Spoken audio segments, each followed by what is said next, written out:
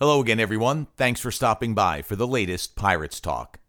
Is it time to panic, or is it just time to be concerned? The Hall has dropped its last two, and that 3-game conference lead after the victory over Villanova is down to just 1 game. The Creighton loss at home was one thing. It was the first game after the Nova win, and Creighton is very good. As Bill Raftery told me after the game, Blue Jays head coach Greg McDermott is an offensive genius. And it showed as the Hall allowed the most points this season in losing 87-82. Miles Powell was off, hey, he's allowed, and the Hall fell. But Saturday's loss at Providence was a wake-up call. Once again, and I mentioned this in earlier podcasts, a terrible start for the Pirates. 34-9, which they've been able to overcome for the most part, doomed them against the Friars. They fought to make it interesting in the second half, but couldn't get over the hump. And then came Kevin Willard's post-game radio interview with Gary Cohen and Dave Popkin, where Willard publicly chastised his team for its attitude, and in particular, a couple of unidentified players, but it doesn't take a genius to figure out who have been pouting. Good for Kevin. There is too much talent here to allow the season to spin out of control. And here's the thing. I don't think it will. Hopefully, there have been and will be some honest discussion among the group. This is a veteran team with terrific leadership, but they have to realize what they have here. A chance for glory. It reminds me of the Devils' run to the 2000 Stanley Cup Championship. When down 3-1 in the Eastern Conference Final to Philadelphia, Coach Larry Robinson, in an emotionally charged post-game locker room speech to the team, railed against what he saw as selfish play and made the team understand that they had the talent to win a championship, but were about to throw it away. Just waste it. Then he kicked over a garbage can in frustration. The Devils rallied and beat Philadelphia in 7 games and went on to defeat Dallas for the championship. What lies ahead for Seton Hall remains to be seen, but I can't wait to see the results on Wednesday against Butler. I think this team responds in the right way, but it's up to them. This week's guest is the most improved player in the Big East. Romaro Gill was always going to be a defensive force in the middle, but the 7'2" Gill has been even more so than I thought, and he's added a scoring touch that no one saw coming. I had a chance to speak with the senior last week, the day after the Creighton game, and I welcome Ro to Pirates Talk. So thank you, Romaro, for giving us some time today. I know it's very precious, given your academic workload, all the work that you're doing on the basketball court, and I think I can speak for the listeners when I say that they're very much looking forward to hearing what you have to say about a variety of topics, not necessarily basketball. So again, thank you very much for giving us some of your time. Thanks for having me, man. So let me ask you this. You're a native of Jamaica. We know that. St. Thomas is where you were born. I did a little research on that. It's on the southeastern part of the island. Tell me a little bit about growing up there, what life is like in St. Thomas, in that part of the island, that part of the country, and some of the things that you did while growing up. Well, where I grew up, St. Thomas, it's like, it would be considered the country part of Jamaica, because that's where all the farm and stuff, like sugarcane plantation and farming. So the main thing back there was farming and all that. So growing up back there was fun as a child, because we didn't really have all the stuff the inner city kids would have. So we would just find stuff to make it fun for us. So flying kites or going hunting birds or stuff like that. Stuff like that. That's what I grew up doing. Or making, I don't know if you know what's a gig. It's a thing that you spin or whatever. We would make those, and that used to be our fun growing up, playing cricket or playing soccer in the street, stuff like that we used to do. But growing up in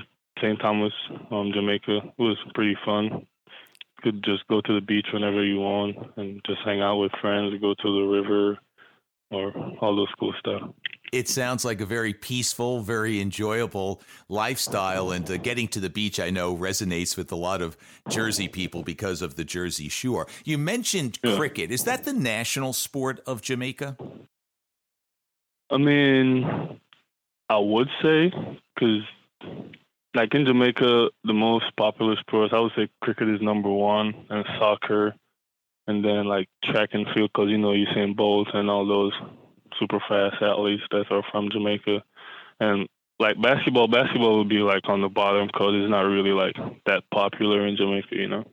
Is it growing in terms I of mean, popularity? it is, but it is in a little way, not by a big margin, because it's just not one sport that it's just not the sport that Jamaica really like put a lot of attention on. Yeah, well, as you garner a little more attention, or Kofi Coburn garners a little bit I mean, more, absolutely. it'll continue to grow, which is fantastic. So you're 7'2". I presume you've always been tall for your age. Maybe you had a growth spurt in there. So does height help you in cricket? Because I know you played a lot of cricket growing up. Does it help does, you? like if it give you like a advantage, like baseball when they pitch in. So like in cricket, like being like you have a better like this to give you a Yeah, you be like Aaron Judge. You got a big swing, you got a lot of torque, and you can drive the ball, right? So I guess it can help you there. All right, so enough about that. Tell us about the path to basketball. It started a little later in life for you. How did this travel to the United States first start? Well, so growing up, I always wanted to play basketball, but as I said, it wasn't a big thing in Jamaica, and especially where I'm from in the country, because not a lot of schools that really focus on that, because mainly soccer and whatever. But it was like my final year in high school when they like finally introduced the sport, and I started playing it because I had to drop like cricket, because cricket was my sport, and I started playing basketball, and I fell in love with it. Then I spent like the next year in high school. I played it. I mean, we didn't really win a lot of games because we were like fresh to it, but I loved it. And in the summer after I leave high school, there was this camp like in the city where they had like some scouts from the U.S. that came, and I went there and did what I had to do. I wasn't quite sure if I was going to get selected or not, but after it's like a week after, I got a call from one of my guys that's living here now, Michael Minto. He's the one that got me over here. He told me that some junior college like are interested in me, so from there, they sent me like some package in the mail, and I went to the embassy and everything, and did the paperwork, and I came over here and went to junior college in Indiana and spent 2 years out there. Then after that, we went to after my final year in Indiana, we went to the national championship in Kansas. That's where I met Grant Billmeyer, the coach here, and he asked me if I ever heard of Seton Hall before. I'm like, nah, not really. I haven't heard of him, and he said he would like me to come here on a visit, and I came here and I just fell in love with it because it was just closer to the city and got better food and everything out here. So I just like took the opportunity. I can appreciate the fact that the restaurant scene might have attracted you to the city. What do you like to eat? Is there a specific type of food that you like? I mean, out here, there's a lot of like Caribbean people out here. So there's a lot of Jamaican restaurants. So I can like get my Jamaican food, Feel at home a little bit, right? Yeah. And sometimes I cook for myself too. What do you like to cook? Yeah. What do you like to cook? Is there a specific dish that you're pretty good at? I mean, I can cook anything Jamaican. Nice. All right. So if you're setting a table at home and you're inviting some friends over, what are you going to make for them? Whatever they want. Fair enough. I can't make like the American. I can't make like the pasta and stuff. I never made that before, but I heard it's easy. But I never like. Yeah, boil water. Let the pasta stay there for a while. So, am I going to get a little chicken dish at your place if I go? Yeah, sure, for sure. All right, maybe I'll take you up on that some point. So, anyway, so was it hard to get accustomed to basketball. I mean, you took it up late. It's not a sport that's played regularly in Jamaica. Were there frustrations along the way? I mean, like in the beginning, it was a little bit frustrating because we would lose every game. Like when I just started playing, like I think the most collectively as a team, the most point we scored was like 20, and all the other big schools from like the city, they would come into our place and like the score would be like 20 to like 90 or something like that. Like they would destroy us. So it was a little bit frustrating, but at the same time, like we just started playing basketball. Like we didn't really know much about the sport, but after my second year of playing it, I kind of like get used to it more and like know everything that what it takes. Like you're gonna lose some before you win, and coming here like has helped me a lot, and it has helped me develop my game a lot, especially coming to Seton Hall. I've gotten a lot more stronger and bigger because when I came here, I was like super skinny, and even I'm still skinny now, but I was like super skinny, But I mean, I think my game has come a long way from Jamaica to where I am now, and it's still growing. My perspective. Well, there's no question that your game has grown. You mentioned meeting Grant Billmeyer back at the Junior College National Championships. I know he's been instrumental in your development as a player. What's been the biggest part of his contribution to what all Seton Hall fans are seeing in terms of your blossoming this year, going from not just a defensive player, but a guy who can also score as well?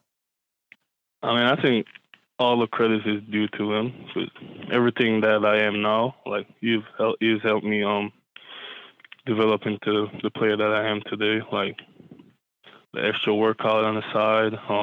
Even when we got day off, like I'm always like in the gym with him, like working on catching the ball, posting up, and all those little key stuff that you need to become a great basketball player. So I think all the credit is due to Grant because he's the one person that I can like call whenever I'm like, yo, let's go get a workout in, or let's go do some ball handling drill, like, and he's always there. So I think he has helped me a lot, and as I say again, I'll give all the credit to him.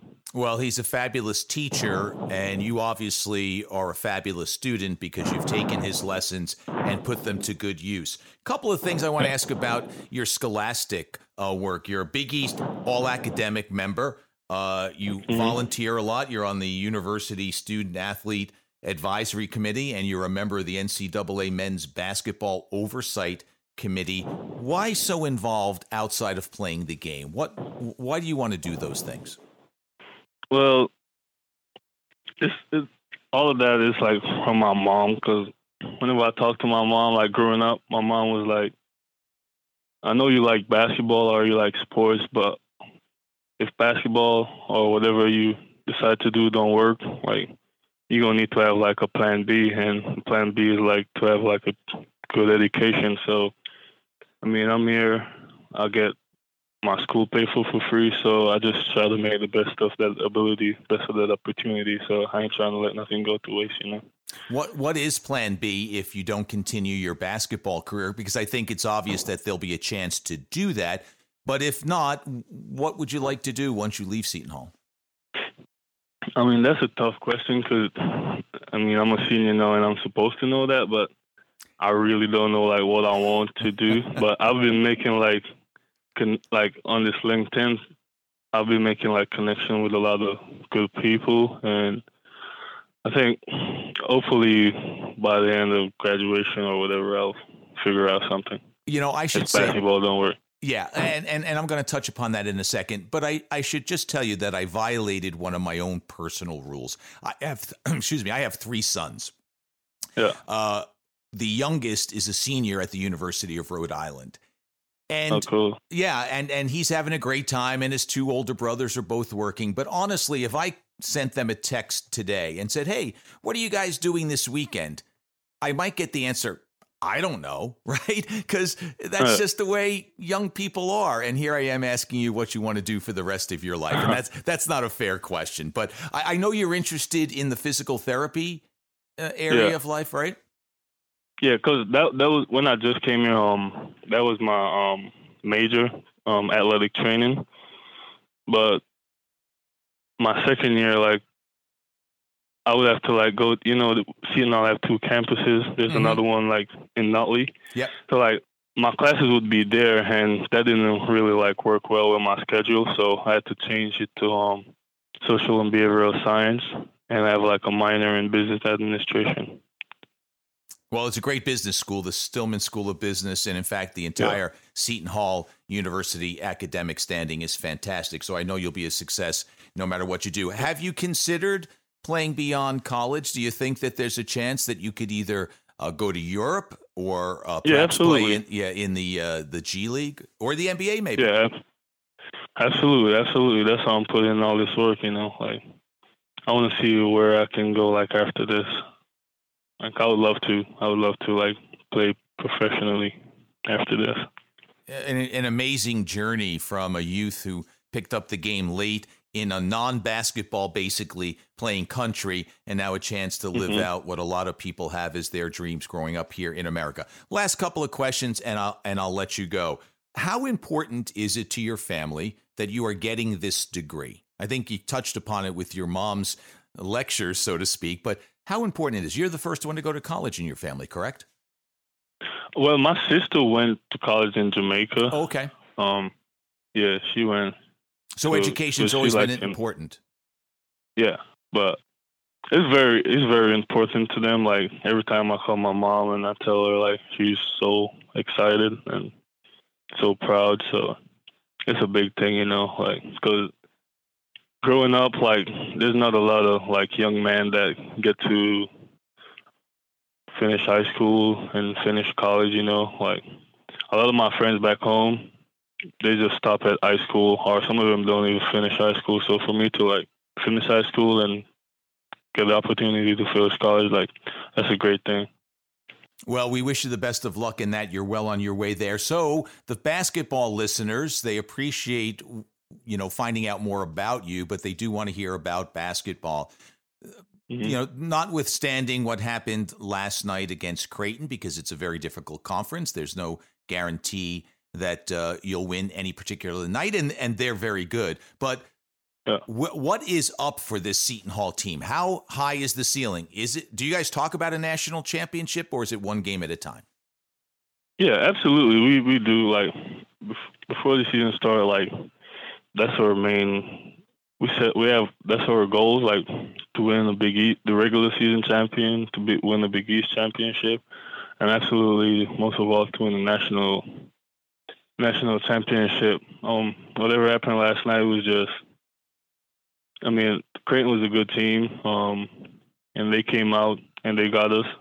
It was just us to just go back to practice today and just regroup as a team and get ready to start playing our brand of basketball again. And I think as long as we do that, like, anything is possible. Hey, it's been a magical ride, and Seton Hall fans should enjoy the ride wherever it leads. Hopefully it leads to the ultimate championship. Last one, and I will let you go. Thank you very much again for your time. You're Myles Powell's roommate. What kind of a roommate is he? He's a humble dude. He's very humble. Like, we're in the room, we just sit there and talk about anything we want.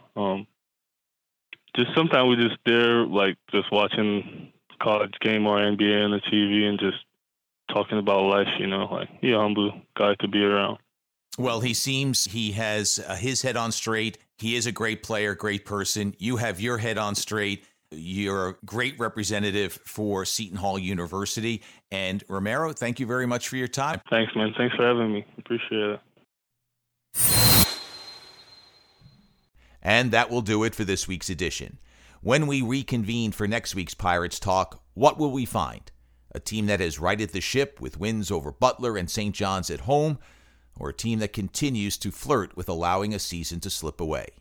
That's what makes sports so exciting. We just don't know, but we'll find out soon. Thanks for your company, everyone. Bye-bye.